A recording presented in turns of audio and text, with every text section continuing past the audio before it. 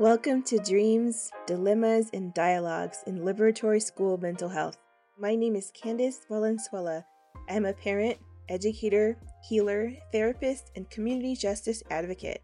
I have been working in the fields of education and mental health for 16 years, and I'm so honored to be one of your hosts for our podcast. My name is Oriana Ides. I'm a mother, daughter, and sister deeply committed to healing and wholeness.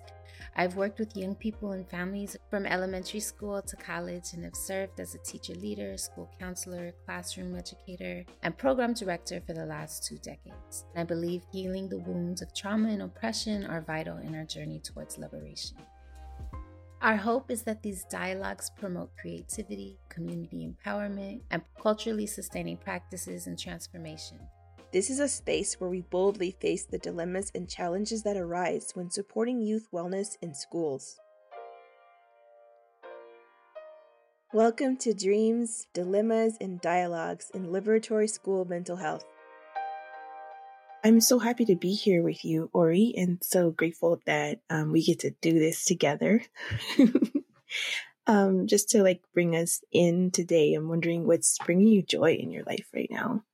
There's so many things that are bringing me joy right now when I stop to think about it. And that's important for me to acknowledge because I'm not looking at the world through a lens of joy. I'm feeling really sad and overwhelmed at the state of the world and things that are happening. And so I appreciate this question. The sunshine and water are bringing me joy.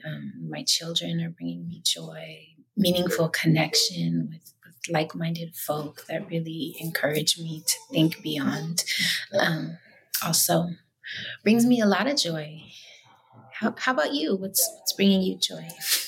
Thank you for sharing that, especially just that duality that we're always holding around being people who are really connected to a lot of the suffering in the world and what isn't working and needing to be able to perceive that while also be able to perceive joy and the things that are beautiful in our lives.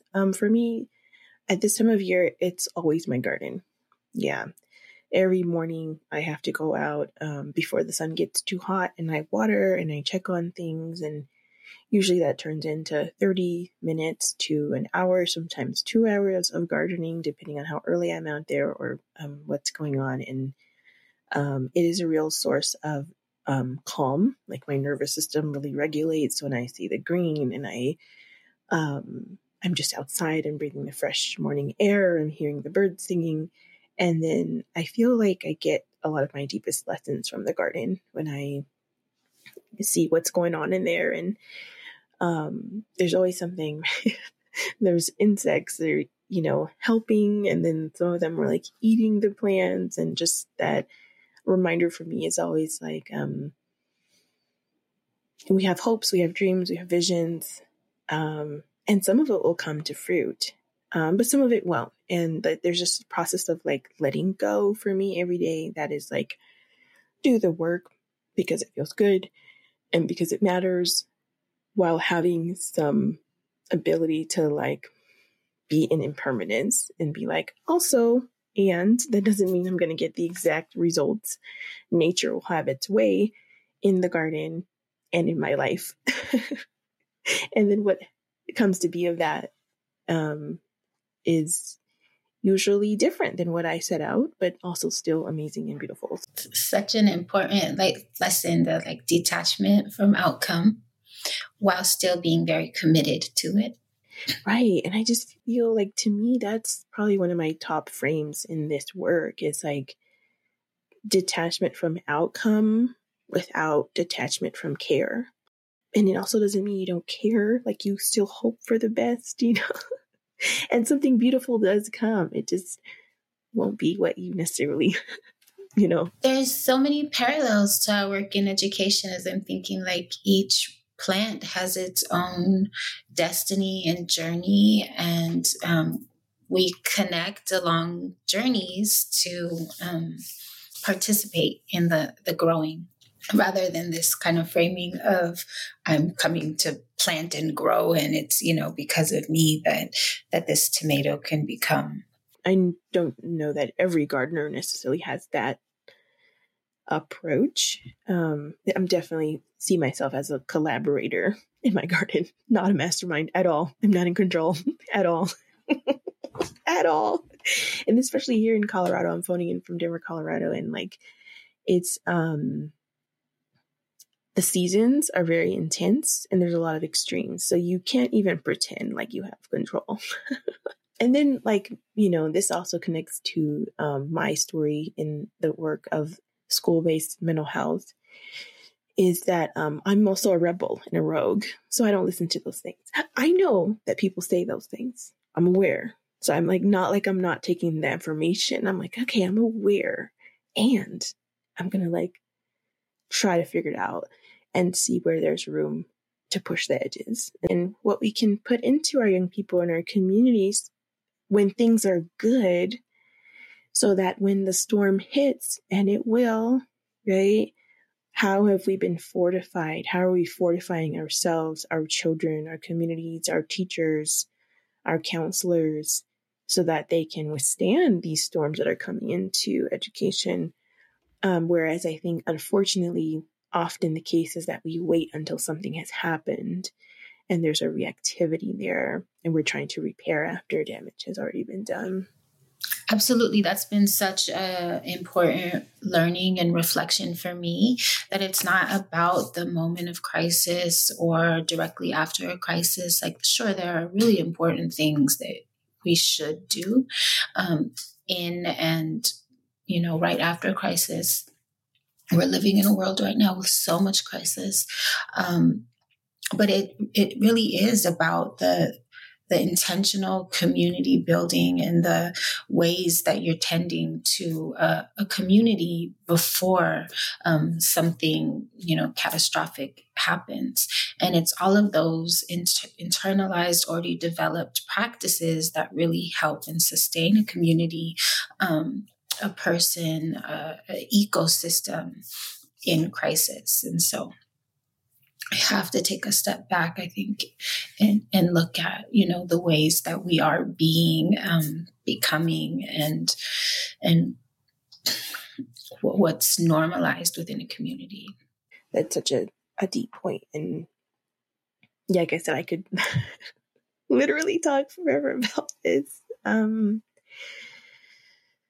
Because I feel like there's also a world, and this is not what we see most often, and I think it's a little dangerous to say this, but there is a world where sometimes struggle can actually make communities stronger.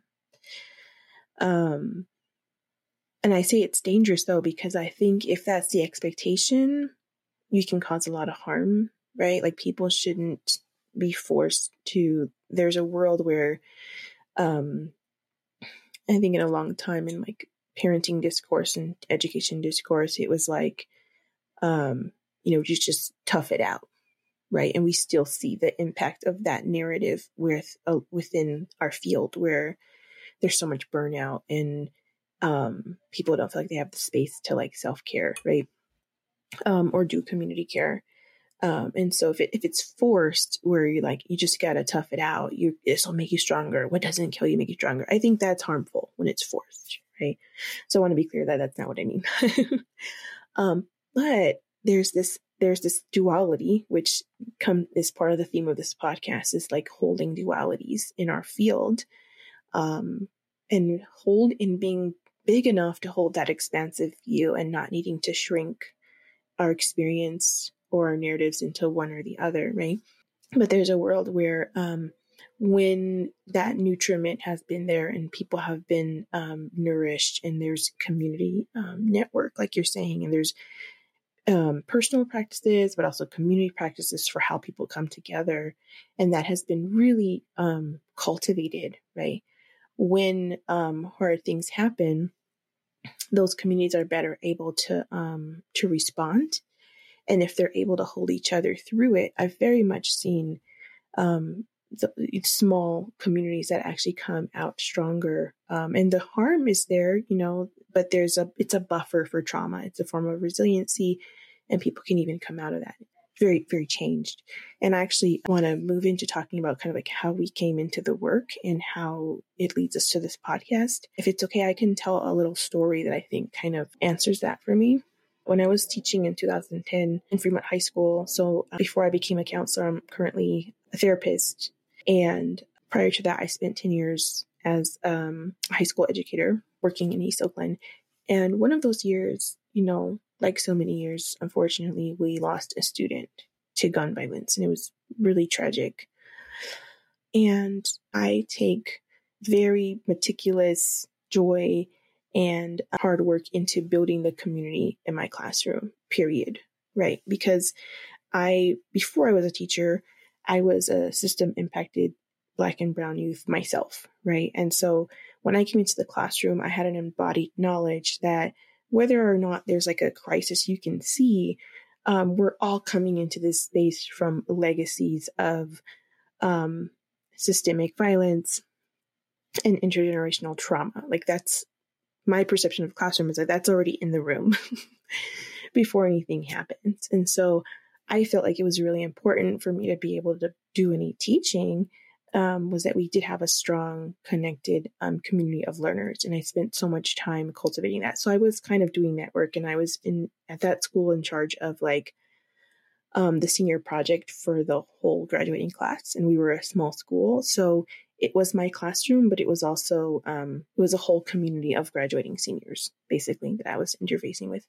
So he had done all that work and had really close relationships. And, it wasn't perfect, but it was a relatively safe space. So then when this trauma happened, because those linkages had already been created, the young people trusted me to lead them in a process. And so I really stepped in and advocated alongside and for the children, for there to be different moments where we were coming together to process, or not even just process, but like feel and share around what happened.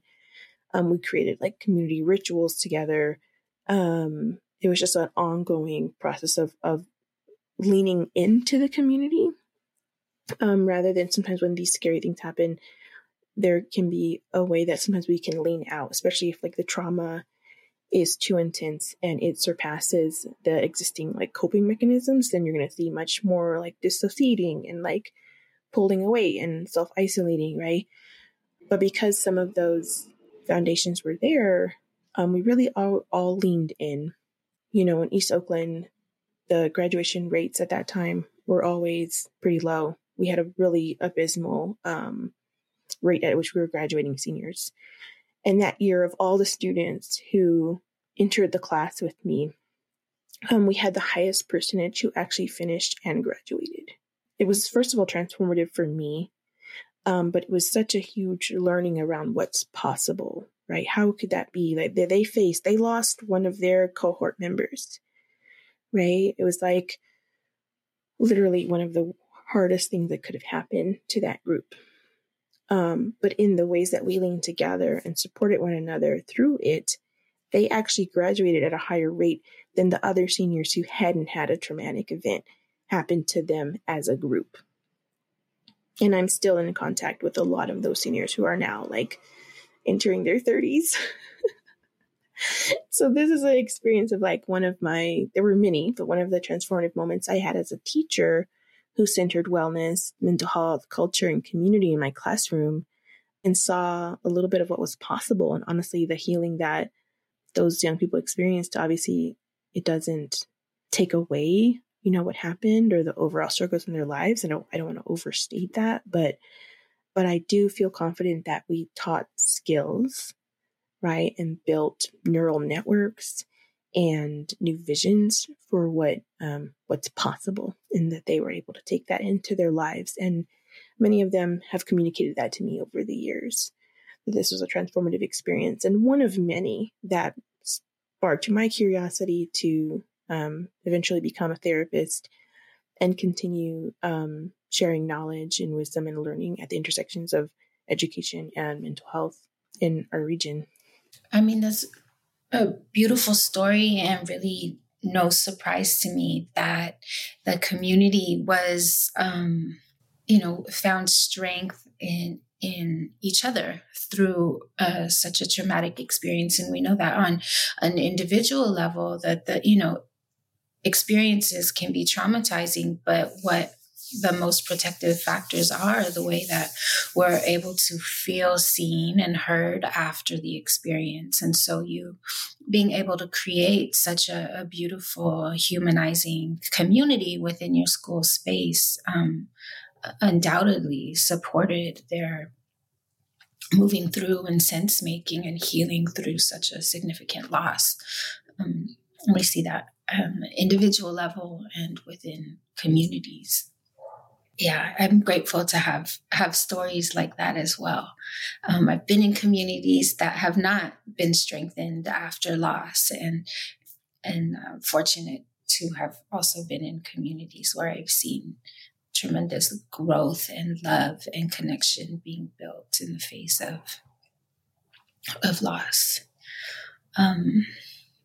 I can share a little bit about my origin story, or what brought me into this work. And I heard you mention briefly your experience as a young person in the system of schooling. And I think that is largely what brought me into education as a student myself who felt very unseen, unsupported.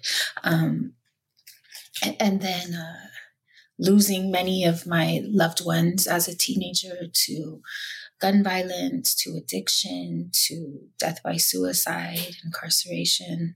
I became a parent at a kind of young age, but I also was already, I would say, pretty active in my community and organizing against different initiatives that were impacting myself and my peers, youth curfew, and propositions that criminalized young people of color, immigrants. And so when I had my son, I really wanted to stay committed to young people and families. And I was so fortunate to find this work as a peer resource coordinator in a small high school. And I think that really laid a foundation for the way I approached teaching and the way I approach my work as a therapist, to enter into work as a peer resource coordinator, where I supported young people in identifying the most pressing issues in their lives, and then solution finding together, and then giving them the space, the resource to try different things out to impact the issues, impacting them in their communities, within our school, and like even internally. And so as I became a classroom teacher of English and health, and a college access coordinator, it was really starting with the young person's needs and not assuming what it was that they needed. That has been tremendous, and a strong orientation to the work that I do. And I just think it's so important that you're here and that people like you are here in the work who can speak to it from a place of lived experience. But I love how you said you never assume what the young people need. And I think that's such a critical distinction, because I've also seen it where that can be, I think, a folly sometimes of when you come from a related experience to your population, that sometimes I see folks that we can overstate our understanding or project, not realize that we're projecting from our experiences on the young people. And so sometimes I think about, if you're working with youth in public schools, there's like different ways that different identities will need to grow to meet that work.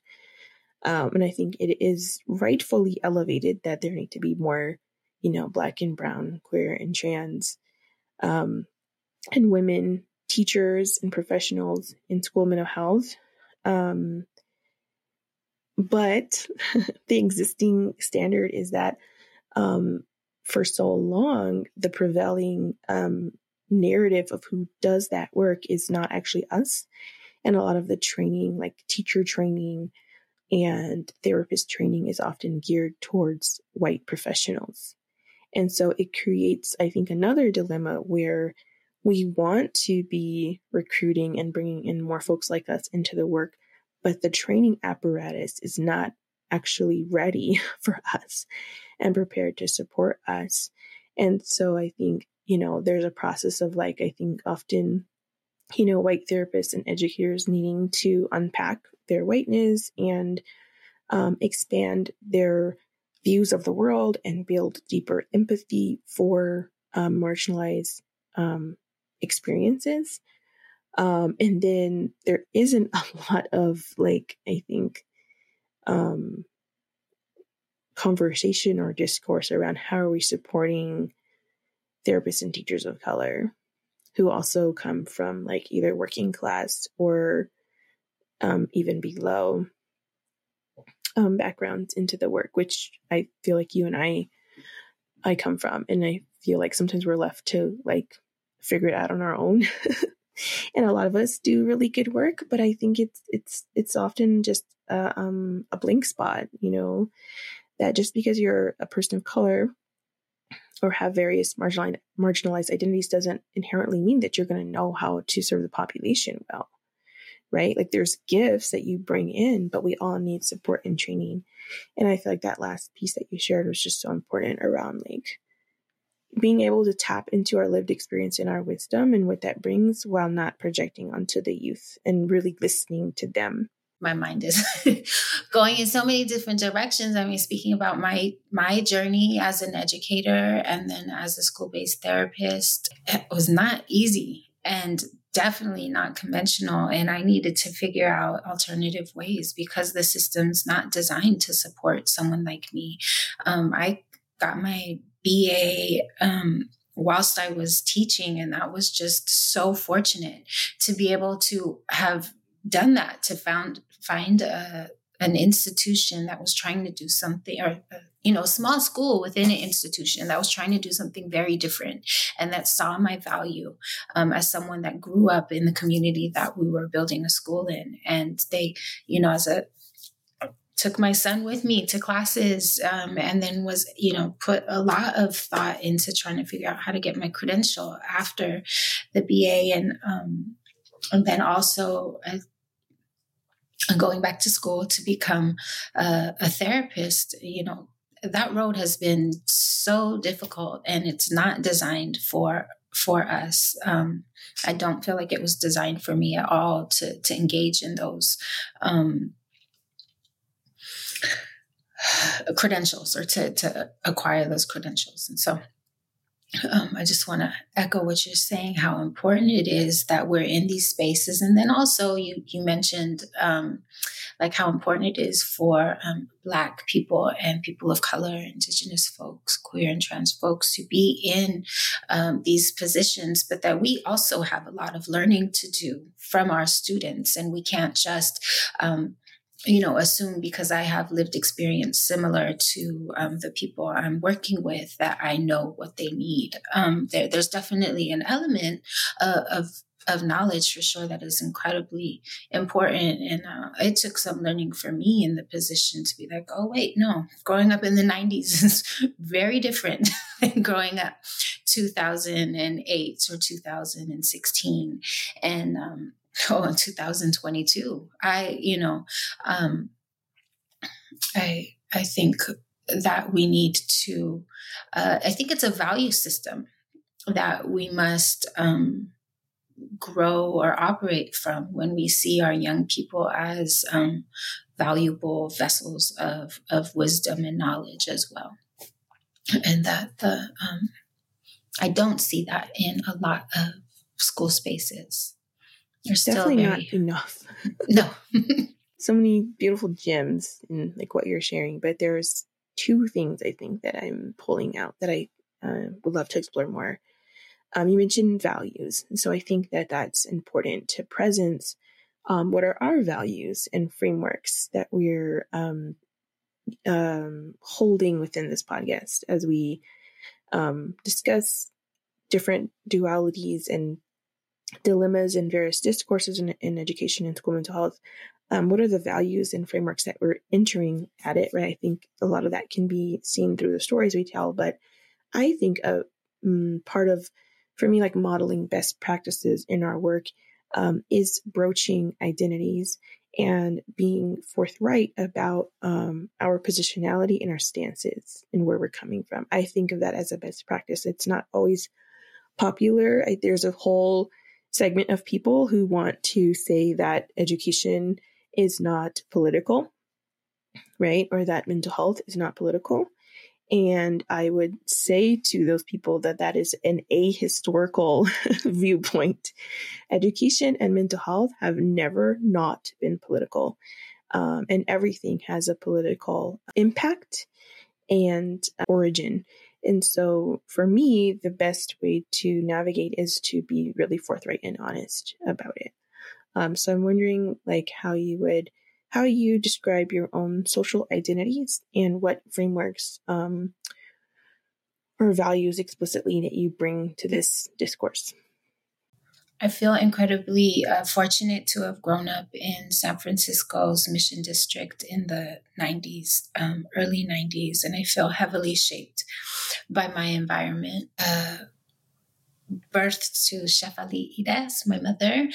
She raised me on her own in San Francisco, California, and she is an immigrant to this country. I identify as the daughter of an immigrant, South Asian, but also very disconnected from my culture of origin. I have not had the opportunity to learn cultural practices and ways of being and values because she was, because of colonization, raised in an orphanage and adopted by Americans. And so I identify as a child that is deeply, heavily affected by incarceration. It's part of my origin story and still struggling through that impacts of that.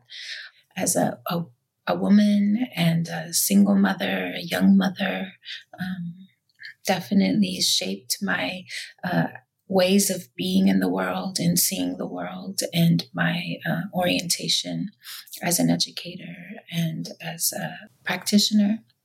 This is not necessarily a framework, but I deeply believe that it is our birthright to be whole and safe.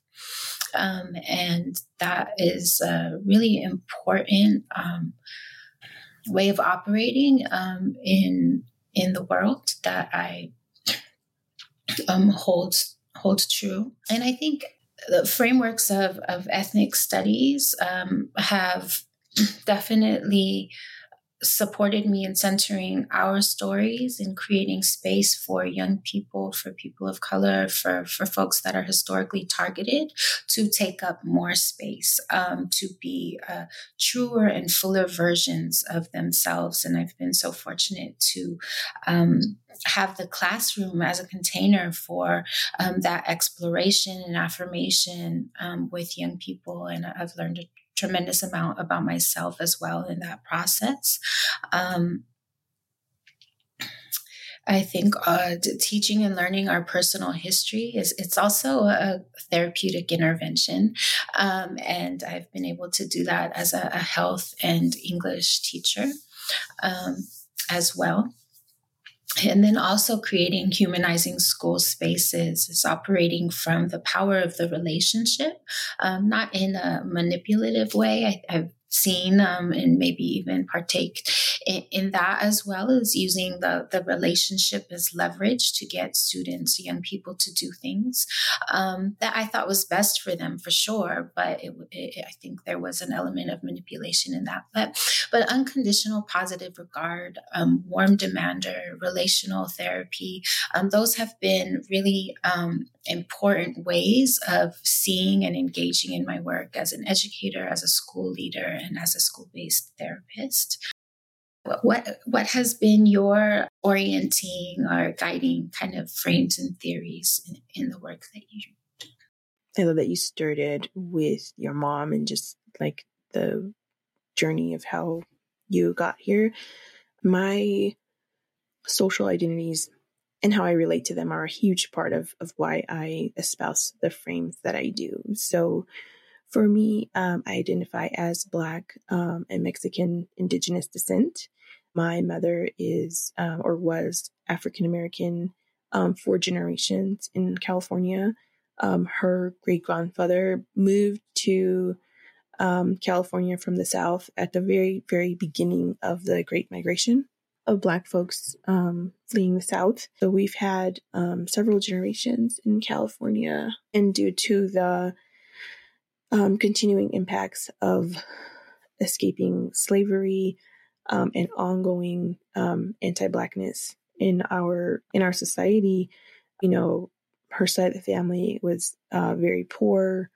Lots of intergenerational trauma in the ways that Black folks were not really given any space to heal from the trauma of slavery, and in fact faced heightened and various forms of racist oppression and violence. And that meant that the women on my mother's side just dealt with so much, and the only coping mechanisms that were really available often were substances. And so it's multiple generations of poverty and substance abuse, and that brought my mom into like the 70s in Southern California, where she met my father, who was we call them immigrants, but we also say, the border crossed us.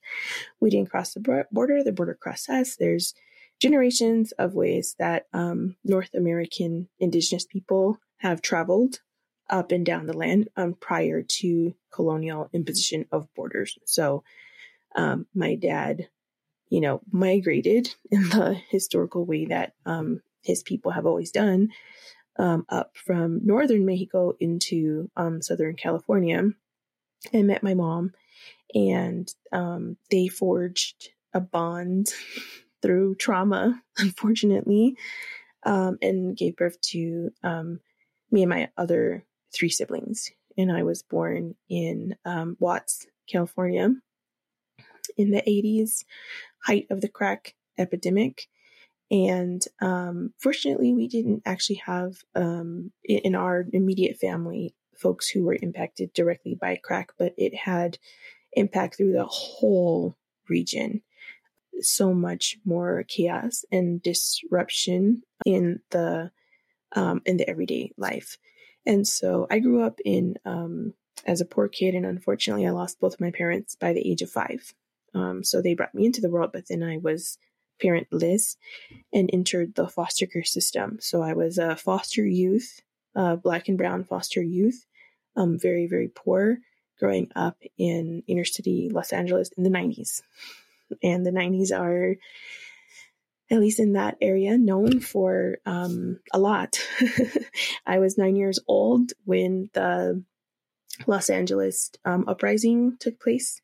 And I remember being 9, looking out from my screen door and watching, my community burn, my community be on fire.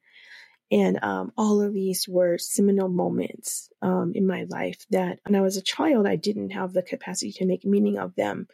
But later on, when I did have the space, it deeply informed my politics in how I came to them and how I view the world. In a lot of ways, I perceive myself as someone who grew up in like third world America, right? Where often it's viewed as like, that's what's happening in other countries out there, this level of poverty, and the idea of American exceptionalism of like, it's better here, even the poor people have it better off. But that's not true.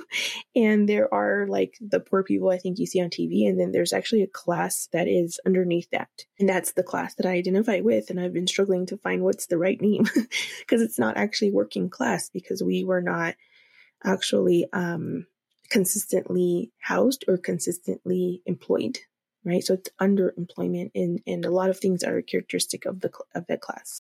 But I remember when I was 9, first of all, I thought the world was over. I thought my world was ending. I was watching everything burn, and I was sitting there thinking, I'm only 9. I've never even had my first kiss. That's what I was thinking. I'm going to die. Yeah.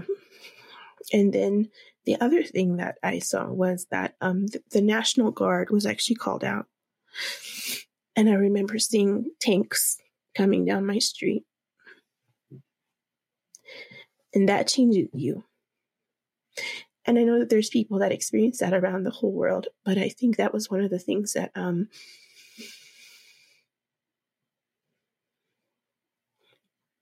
when you realize that your community is feared and you're part of a group of people that are feared. And those tanks were not sent out to keep us safe. They were sent to keep us in our homes and keep us controlled. And if anyone knows the story of how the uprising began, it was because of Rodney King and a black man who was brutally beaten by police on national television. And it was played over and over and over. That was a societal trauma and systemic violence that I witnessed while experiencing all these forms of like deeply personal violence as a system youth, where I didn't have, these buffers that we're talking about. It was just me and my siblings were separated at an early age, and there was just a lot that I didn't have. So all those experiences are in my blood and bones, and also the experience of committing my life first to trying to heal myself, trying to make sense of what happened and understand it, and cultivate the resources that I needed for myself to simply survive. So I'd say from like childhood up till probably somewhere like 25, 26, I was in survival mode. And I was simply just trying to survive in this body and figure out what that meant and how to do it.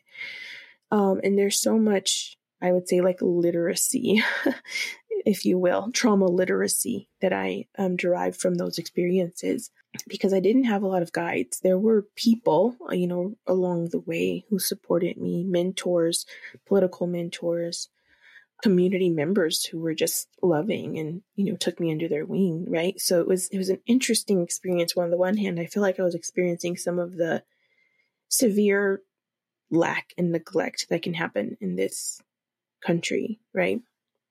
One of the wealthiest countries in the world, but then you've got kids who don't have food, right? But then I also saw this other part of human nature where there was kindness and generosity, and people, even if it wasn't my birth family, but like people who would take you in, teachers. So some of those core people were actually my teachers. And it was a teacher who pulled me aside and said, actually, I need to correct that. It was the school counselor. And he was actually really problematic. So I can't give him too much credit. But it was a school counselor, Ori, who pulled me to the side and said, you can go to college. Right? I didn't even know that college was a thing, because he said, you can go to college. And I was like, what's that?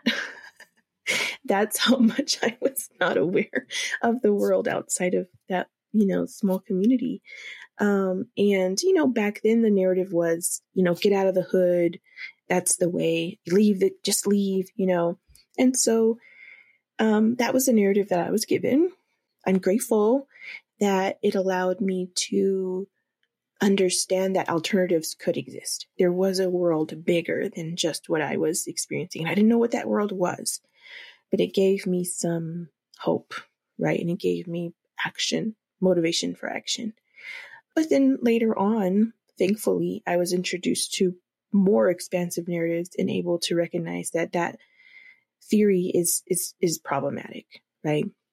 I believe that young people absolutely should have exposure to alternatives. And one of those alternatives could be leaving to go to college. And it all could also be returning, right, to help uplift and heal the community you came from. It all could also mean lots of other things. And I just think we have to, like you said, listen to young people and what their intuitions are, and be careful how much we're exerting our own narrative on top of theirs and saying, this is what you should do. Because most likely that's what you did, right?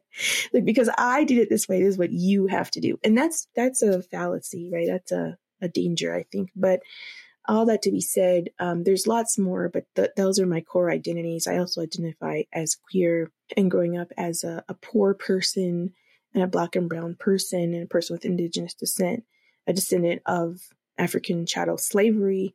All those things are core parts of my identities that I live and experience every single day. Even if I'm not actively thinking about it or talking about it, it is infused in my work. And I think the biggest framework that holds all of that, there's many, like I loved all the ones you shared, but my most theory that I feel at home within is liberation psychology. And it's a psychology that actually originated in third world Americas, in Latin America, that was also informed by Black and Caribbean psychologists like Frantz Fanon, who use psychology as a way of understanding what's happening in society and to depathologize marginalized people and say, what if, the mainstream psychology is always coming from this top-down approach, right? And looking at poor people and looking at symptoms and being like, how do we fix or change the person? And liberation psychology says, what if it's not the people, right? that need healing? It's the society. And it brings so many other things into view that we also know to be true, like interdependence, and that people are only as well as their society is well, right? We can't separate the two. We can't say, oh, you just need to heal yourself. But the self is deeply interdependent on everything else around it. We also can't say, oh, let's just heal society, it'll fix everything. Individuals are also, right? It's a both and. Individuals are kind of like that ecosystem we talked about in the garden. Like each plant, each person has its particular flavor, right? And way that it both derives and contributes to the ecosystem. So it's a both and. And I think liberation psychology holds that, and it challenges mainstream psychology in the individualism. Another core thing it challenges is historical amnesia, the tendency that is constant everywhere in our society to want to not look to the past or to act as if certain things didn't happen, or to say, oh, that was in the past, just move on. Okay. At the individual level, we understand that that's gaslighting. If someone hurts you and says, that was in the past, just move on. But somehow it's okay to do that to groups of people, right? And to say, well, why are Black people so poor? Like, we're going to pretend like slavery didn't happen. That's why we're freaking poor. Okay. Like, what? But you see it through and through. There's a deeply embedded societal resistance to really deeply sitting with the past and allowing that to inform our feelings and decisions in the present and how we envision the future, right? And so liberation psychology says, no way. The first form of healing is to actually be able to confront history, the legacy of history. And then the last piece I would say around it is the goal. This is really distinct from mainstream psychology. The goal is not to reduce symptoms, to merely reduce symptoms or heal individuals. The goal is actually to heal society. So to support the critical consciousness of individuals and build the capacity within them to heal communities and heal society, if that makes sense. So you're treating the individual, but in such a way that you're helping them re-enter society, right? Not act as individuals. And because of the collectivist view, it also involves a lot of collectivist intervention. Like, how do we do groups? How do we bring people together, right? And so even though I didn't have that language back in 2010, I think that what I did with my young people was very much like a liberation psychology intervention. And under that frame, it's also not just about therapists, right? It's like our professional skills, I think, matter, but this idea that therapists or counselors are like the end all be all to mental health is also, I think, really misguided. And so from that framework, it holds that teachers, parents, community members, organizers all have a vital role to play in healing young people and communities and healing historical trauma. So, and I think that when liberation psychology was first sort of like framed, it didn't necessarily have like a gender or disability language or frame, but I see queer and gender affirming practices as very much a part of it and really important, as well as disability justice. And to me, the heart is just of like, how do we meet people where they are, celebrate them, see them as truly valuable, and not just them, but their stories and where they come from and the land, the stories of the land. So all of those are frameworks that I hold within me that are definitely not widely, held in our school or mental health system, but they are the places at which I try to intervene. First, Candace, thank you for sharing your journey to this work and what informs you in the work of healing and specifically within school spaces. I think it's so important that we engage in our own healing work and we're able to bring our full selves and our full stories into this work. And, as you were opening, the pain and crisis and trauma we experience, I've often heard kind of brushed over because then it creates resilience. And it's so, and I so deeply appreciate you being able to pull the learnings from your lived experience into the work that you're doing in a way that encourages your own healing in a way that is supported by your own healing as well. And I think as I heard you speaking this, like finding theories and frameworks that speak to something we already know is such a beautiful feeling. Like that you, Candace 2010, is already, like constructing community rooted in liberation psychology and in healing justice, and like maybe not having the language or, even knowing that someone else, in another space and time was developing these ideas as well. You were able to craft this. And I've seen that again and again in my work as a teacher and as a therapist, that it's so powerful when we're able, because young people are brilliant, and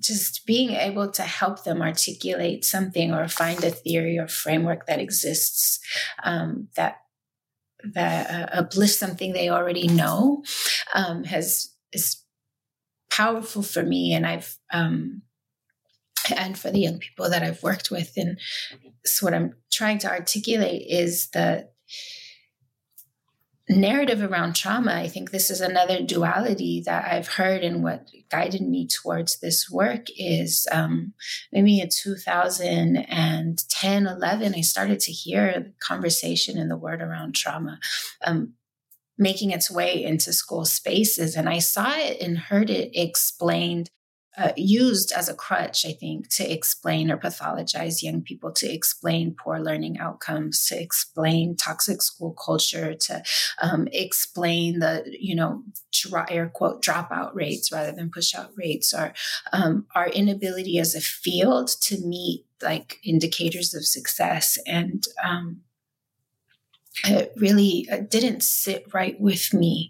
And I think one of the dualities I really hope that we can continue to tease out in education is that mistaken notion that trauma creates a brokenness that educators need to come in and save or fix, rather than like, I think what is so beautiful about liberation psychology is the wisdom, the power and potential of us to heal ourselves, and to the brokenness is not our fault, that it is the doing of an unjust and fair system, a broken system, or a system that was never really designed for healing and wholeness. It's just such an inner outer experience that I feel like I could write encyclopedias on.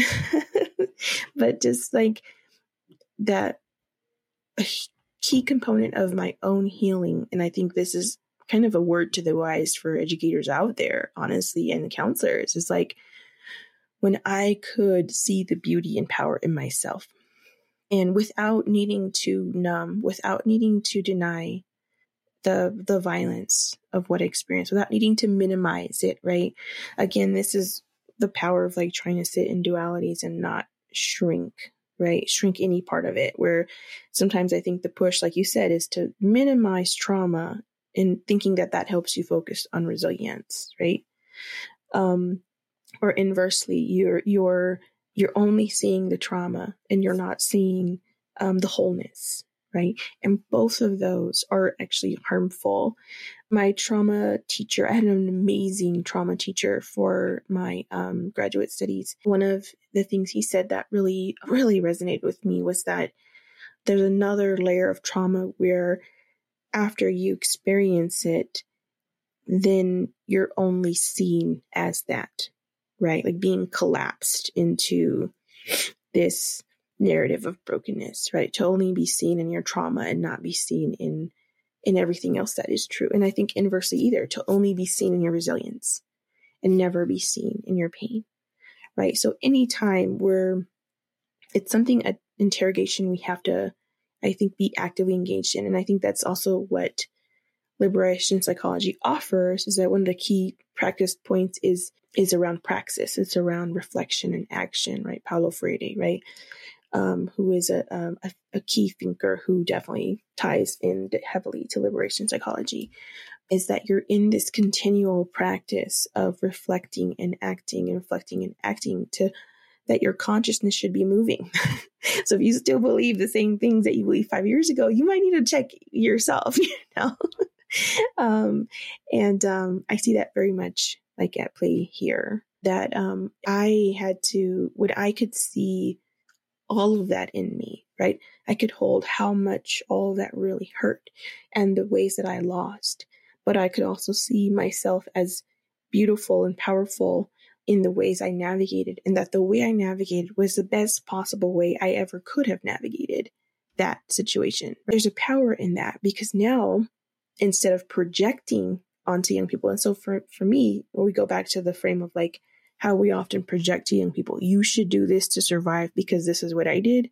To me, that's actually potentially a reflection of your own trauma narrative, right? You haven't seen yourself yet fully, right? And you're living in this thin sliver of how you coped or survived, right?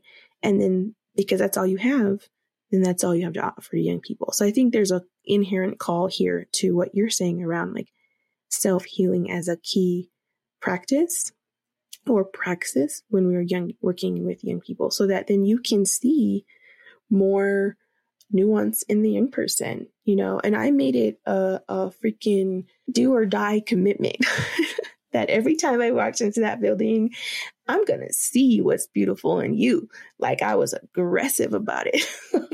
I was like, with everything that we have against us and everything that you're facing, it is my job. It is my only job to walk into this building and see your power. And again, not in a way that needs to erase the harm, right?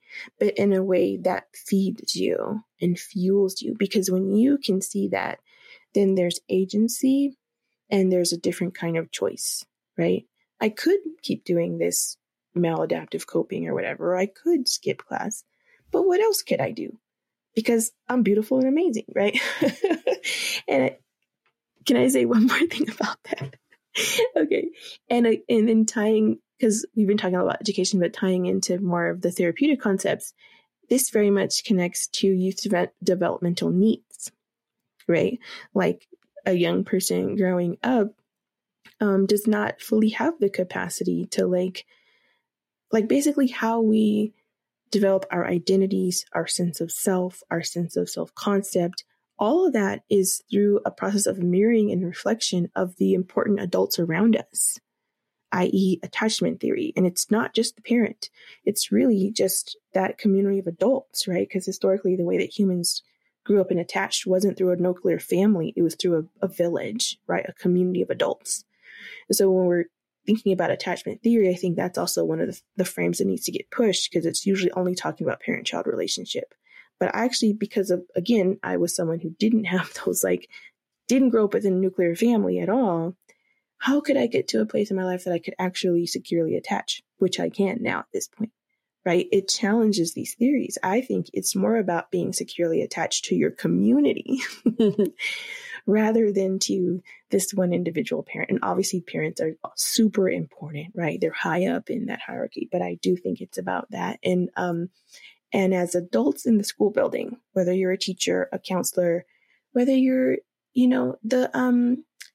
also need to uplift, and you're so good at this, story of like uplifting the people in the building who don't necessarily have those like professional titles, right? The custodians, the lunch people, they are so critical, and often they are from the community, and often young people have super close relationships with them. Right? And they see the strengths, or they see the wholeness in our students that teachers and other credentialed positions often aren't able to. Yeah. So I think that's why I would come in with this like dogged, it's hard as all get out here, but that's my only job. Right. And then that also gave me this precision, because as a teacher or clinician, you're inundated, paperwork, notes, this, that, right? Instruction, lesson plan, all those things. And amidst all of that, it's natural to get bogged down and be like, how the crap am I supposed to now have a liberatory pedagogy on top of all of that? And that's because it's not the on top, it's the under. It's the under. And you were speaking about liberation psychology, one of the tenets or, foundational beliefs in it is addressing the historical amnesia. And I think that, the history of schooling, there's such an amnesia that exists, like in the within the small institution and then on a historical level. And what I've seen a trend that really just irks me to no end is the forgetting or the completely, dropping or doing away with one thing and then fully embracing something else. And we're like just chasing money and ideas that are often created by people that have never been in schools. They've just like gone through school to get a doctorate and then done a bit of research. And it's so upsetting. And I think that there's so much to learn in psychology and therapy that could support creating healing and healthy school spaces. And it's interesting and saddening to me that the one thing that really has kind of, stuck the most is trauma. And I think the narrative around trauma and around poor people's trauma, historically targeted folks' trauma, it absolves the institution and often the teacher or therapist of real creating healthy outcomes. Like this can be the excuse why my classroom is, running amok, or why young people aren't resonating with a curriculum, or why my culture, classroom culture is so incongruent. It's because of the trauma young people have experienced and their families are, experiencing or have experienced. And it has made me really upset to hear that as the excuse rather than looking within. And for me, I used to sit in staff meetings where we had mindful moments and it would get me really upset. And there's so much work that we need to do. We don't have the time to be, taking a mindful moment. But my thoughts and feelings around that have really shifted, because who are we to engage in, autoethnography work and healing work and get our young people to be vulnerable with us if we're not doing that same work ourselves? And it has to happen, outside of the school space, but it also has to happen within the school space as well. And I think there needs to be energy, resource, and time allotted to um, the adults healing within school spaces as well. And only then, when I'm, healed, when I've moved out of my trauma response or my coping mechanisms, am I able to fully see the people in front of me or a situation in front of me. Only then am I able to assess a need, not from my own trauma and pain and lacking, but from a place of wholeness and potential and possibility. I feel like that really is a nice way to start kind of pulling in the session because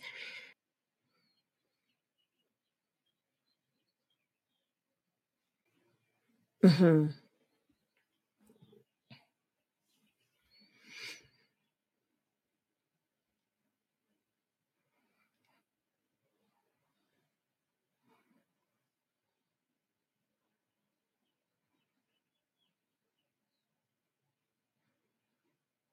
Mhm. Mhm. Yeah, I agree. Well, I'm so happy to be here with you, Ori, and so grateful that we get to do this together. Just to bring us in today, I'm wondering what's bringing you joy in your life right now.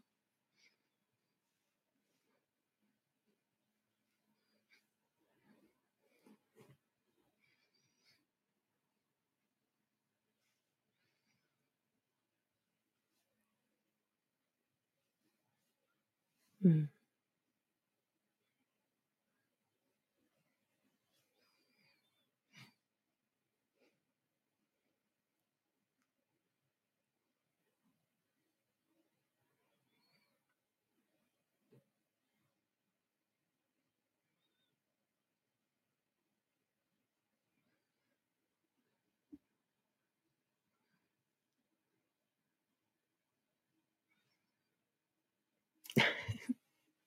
Yeah. Thank you for sharing that.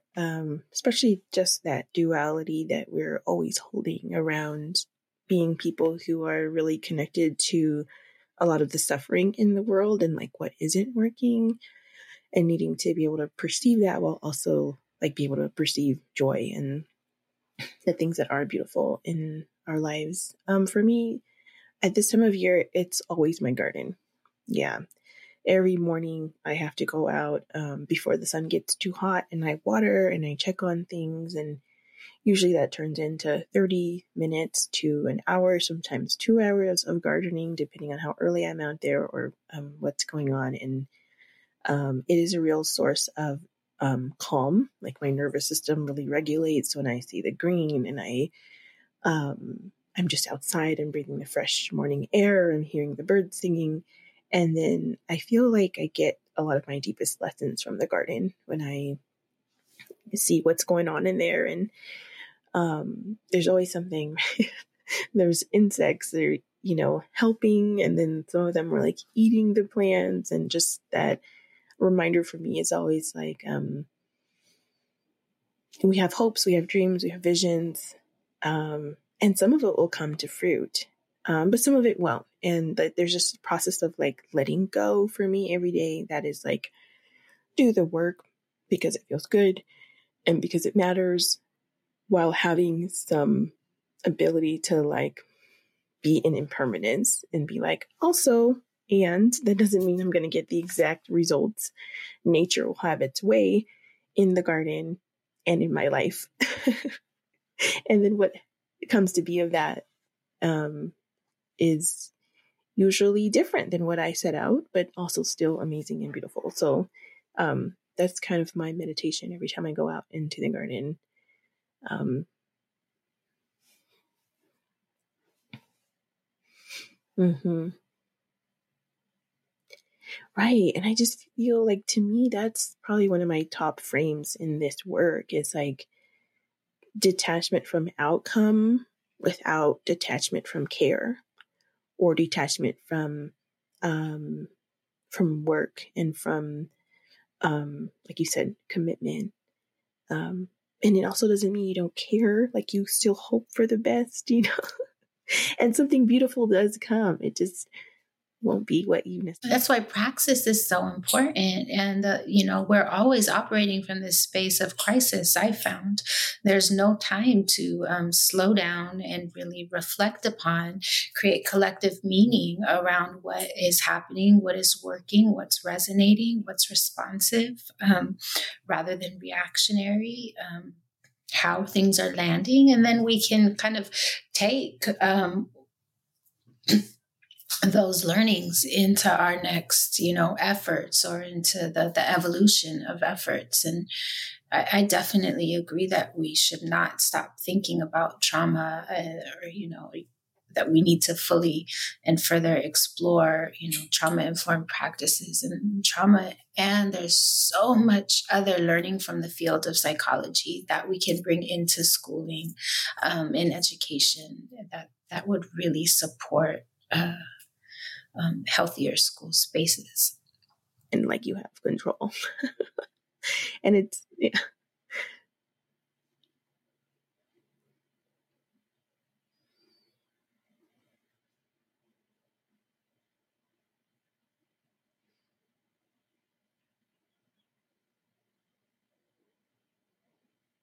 Yep, exactly.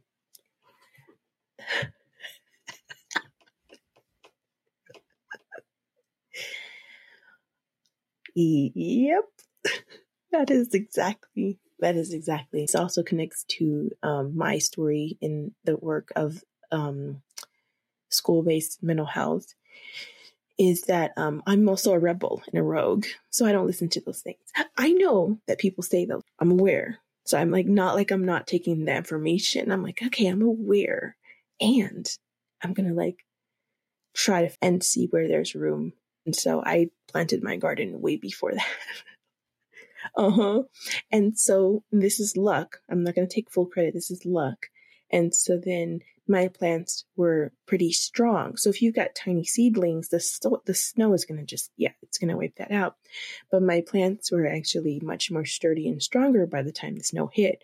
So some of the ones that were still small, I have these little rigs where I like cover and protect them, and have some, and the rest where I was like, you guys got this, survival of the fittest, but you got this, And I was out of town, and I was like, oh, are they gonna make it? And I came, and there was this big snowstorm, all the things came back. All my plants made it, or not even one died. Yeah.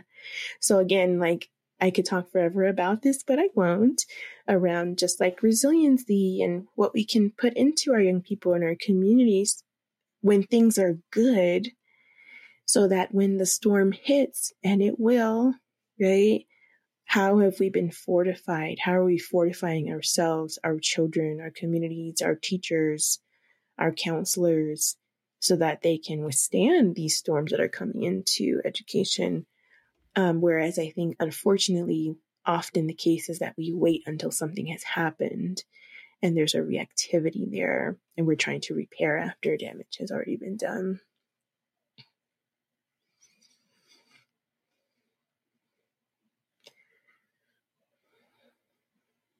Mm.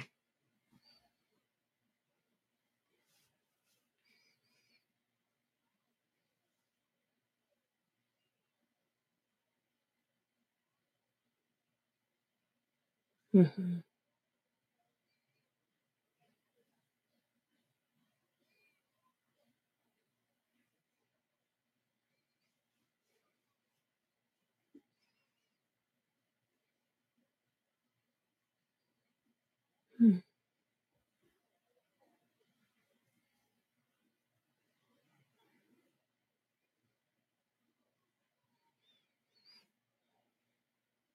Mm-hmm. Mm-hmm.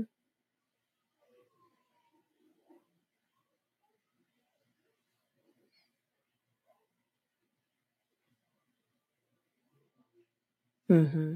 Yeah. Oh my gosh. Yeah. That's such a deep point. And yeah, like I said, I could literally talk forever about this.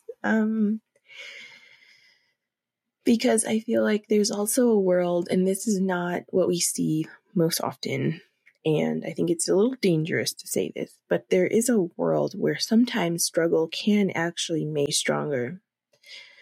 And I say it's dangerous though, because I think if that's the expectation, you can cause a lot of harm, right? Like people shouldn't be forced to, there's a world where, I think in a long time in like parenting discourse and education discourse, it was like, just tough it out, right? And we still see the impact of that narrative with Yeah, in my district, whole programs were created for Black youth, Black boys. Whole programs were created for Latinx boys, and they thought that that would be the solution to all of the ills existing in the schools. But never were they confronting the racist teachers and the racist practice and policies that were within the schools. And you're not gonna, there again is pathologizing. You think you're adding this beautiful program, but you're actually saying it's the young person that needs to learn and feel this rather than the adults holding space. right. But there's a world where when that nutriment has been there and people have been, and there's community network, like you're saying, and there's personal practices, but also community practices for how people come together. And that has been really cultivated, right? When hard things happen, those communities are better able to respond. And if they're able to hold each other through it, I've very, very, very changed. And I actually, want to move into talking about kind of like how we came into the work and how it leads us to this podcast. A little story that I think kind of actually answers that for me. When I was teaching in 2010 in Fremont High School, so before I became a counselor, I'm currently a therapist. And prior to that, I spent 10 years as a high school educator, working in East Oakland. And one of those years, like so many years, unfortunately, we lost a student to gun violence, and it was really tragic. And very meticulous joy and hard work into building the community in my classroom, period. Right. Because before I was a teacher, I was a system impacted Black and Brown youth myself. Right. And so when I came into the classroom, I had an embodied knowledge that whether or not there's like a crisis you can see, we're all coming into this space from legacies of systemic violence and intergenerational trauma. Like that's my perception of classroom, is that that's already in the room before anything happens. And so I felt like it was really important for me to be able to do any teaching, was that we did have a strong, connected community of learners. And I spent so much time cultivating that. So I was kind of doing that work, and I was at that school in charge of like the senior project for the whole graduating class. And we were a small school. So it was my classroom, but it was also, it was a whole community of graduating seniors, basically, that I was interfacing with. So he had done all that work and had really close relationships. And, it wasn't perfect, but it was a relatively safe space. So then when this trauma happened, because those linkages had already been created, the young people trusted me to lead them in a process. And so I really stepped in and advocated alongside and for the children, for there to be different moments where we were coming together to process, or not even just process, but like feel and share around what happened. We created like community rituals together. It was just an ongoing process of leaning into the community, rather than sometimes when these scary things happen, there can be a way that sometimes we can lean out, especially if like the trauma is too intense and it surpasses the existing like coping mechanisms. Then you're going to see much more like dissociating and like pulling away and self-isolating, right? But because some of those foundations were there, we really all leaned in. And I'll save you all the details, but something that stood out to me from that year that I want to share is that, in East Oakland, the graduation rates at that time were always pretty low. We had a really abysmal rate at which we were graduating seniors. And that year, of all the students who entered the class with me, we had the highest percentage who actually finished and graduated. Right. And so that really, really, was a huge, it was, first of all, transformative for me. But it was such a huge learning around what's possible, right? How could that be? Like they lost one of their cohort members, right? It was like literally one of the hardest things that could have happened to that group. But in the ways that we leaned together and supported one another through it, they actually graduated at a higher rate than the other seniors who hadn't had a traumatic event happen to them as a group. And I'm still in contact with a lot of those seniors who are now like entering their 30s. So this is an experience of like there were many, but one of the transformative moments I had as a teacher who centered wellness, mental health, culture, and community in my classroom, and saw a little bit of what was possible. And honestly, the healing that those young people experienced, obviously, it doesn't take away what happened or the overall struggles in their lives. I don't want to overstate Everyone. that, but it absolutely does. But It I do absolutely feel does hurt confident that everyone. we And I talk. think that's, just coming back to why this podcast and why right now is, we don't operate as a society from a place of inquiry. Often inquiry isn't valued, anywhere. And so how do we interrupt and shift the culture to allowing for inquiry from whatever role we are approaching education and work with young people. And my program, one of the things that I really stands out to me is from our group therapy class, and it's just the word wonderment, and it's that inquiry, curiosity. But to me, the wonderment is like there's also this implicit knowing that there's like beauty and potential there as well. Like there's this lens of like enchantedness and wonderment.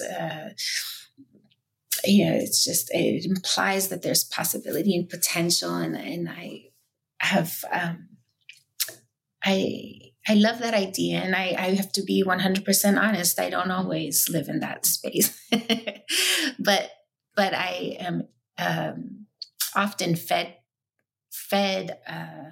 from it in really valuable ways when I do enter into a place of wonderment. And so.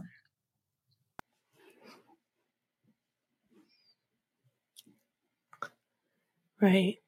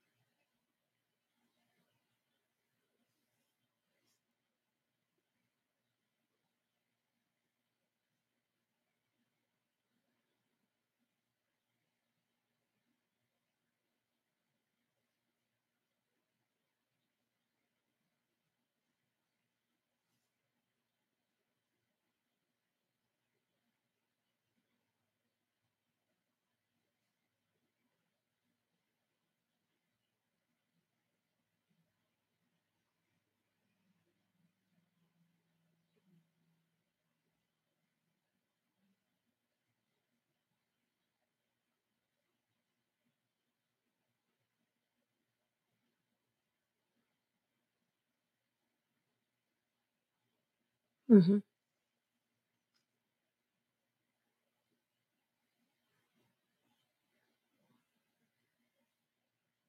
Mm-hmm. Yeah, thank you for sharing that. I'm moved and feeling connected to how you came into this work as a young person who was impacted by a lot of the same issues of the young people that we serve, right? And I just think it's so important that you're here and that people like you are here in the work who can speak to it from a place of lived experience. But I love how you said you never assume what the young people need. And I think that's such a critical distinction because I've also seen it where that can be, I think, a folly sometimes of when you come from a related experience to your population, that sometimes I see folks that we can overstate our understanding or project, not realize that we're projecting from our experiences on the young people. And so sometimes I think about, if you're working with youth in public schools, there's like different ways that different identities will need to grow to meet that work. And I think it is rightfully elevated that there need to be more, Black and brown, queer and trans, and women teachers and professionals in school mental health. But the existing standard is that for so long, the prevailing narrative of who does that work is not actually us. And a lot of the training, like teacher training and therapist training, is often geared towards white professionals. And so it creates, I think, another dilemma where we want to be recruiting and bringing in more folks like us into the work, but the training apparatus is not actually ready for us and prepared to support us. And so I think, there's a process I could say of so like, much more. often, white therapists and educators clearly the 2 hours to is unpack not their whiteness long enough.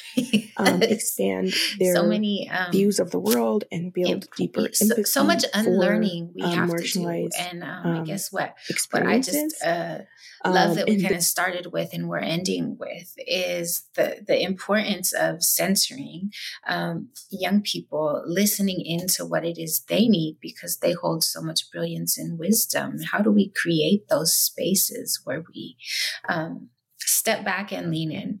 And I think that is healing. It is so healing to start with, where are you at? What are you feeling? What do you need? Rather than what has happened to you. And I'm excited to hear how we can engage in wonderment with all of these kind of dualities and dilemmas within this institution that loves to forget. That last piece that you shared was just so important around being able to tap into our lived experience and our wisdom and what that brings while not projecting onto the youth and really listening to them.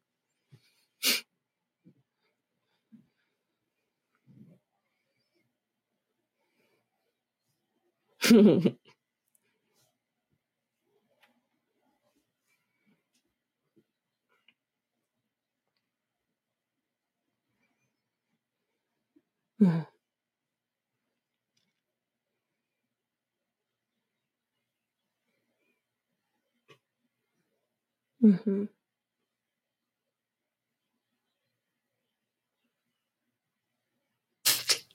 It's both.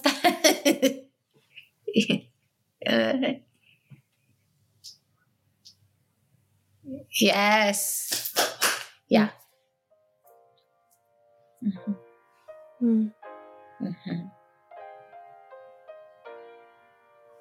Mm-hmm. Yeah. We are.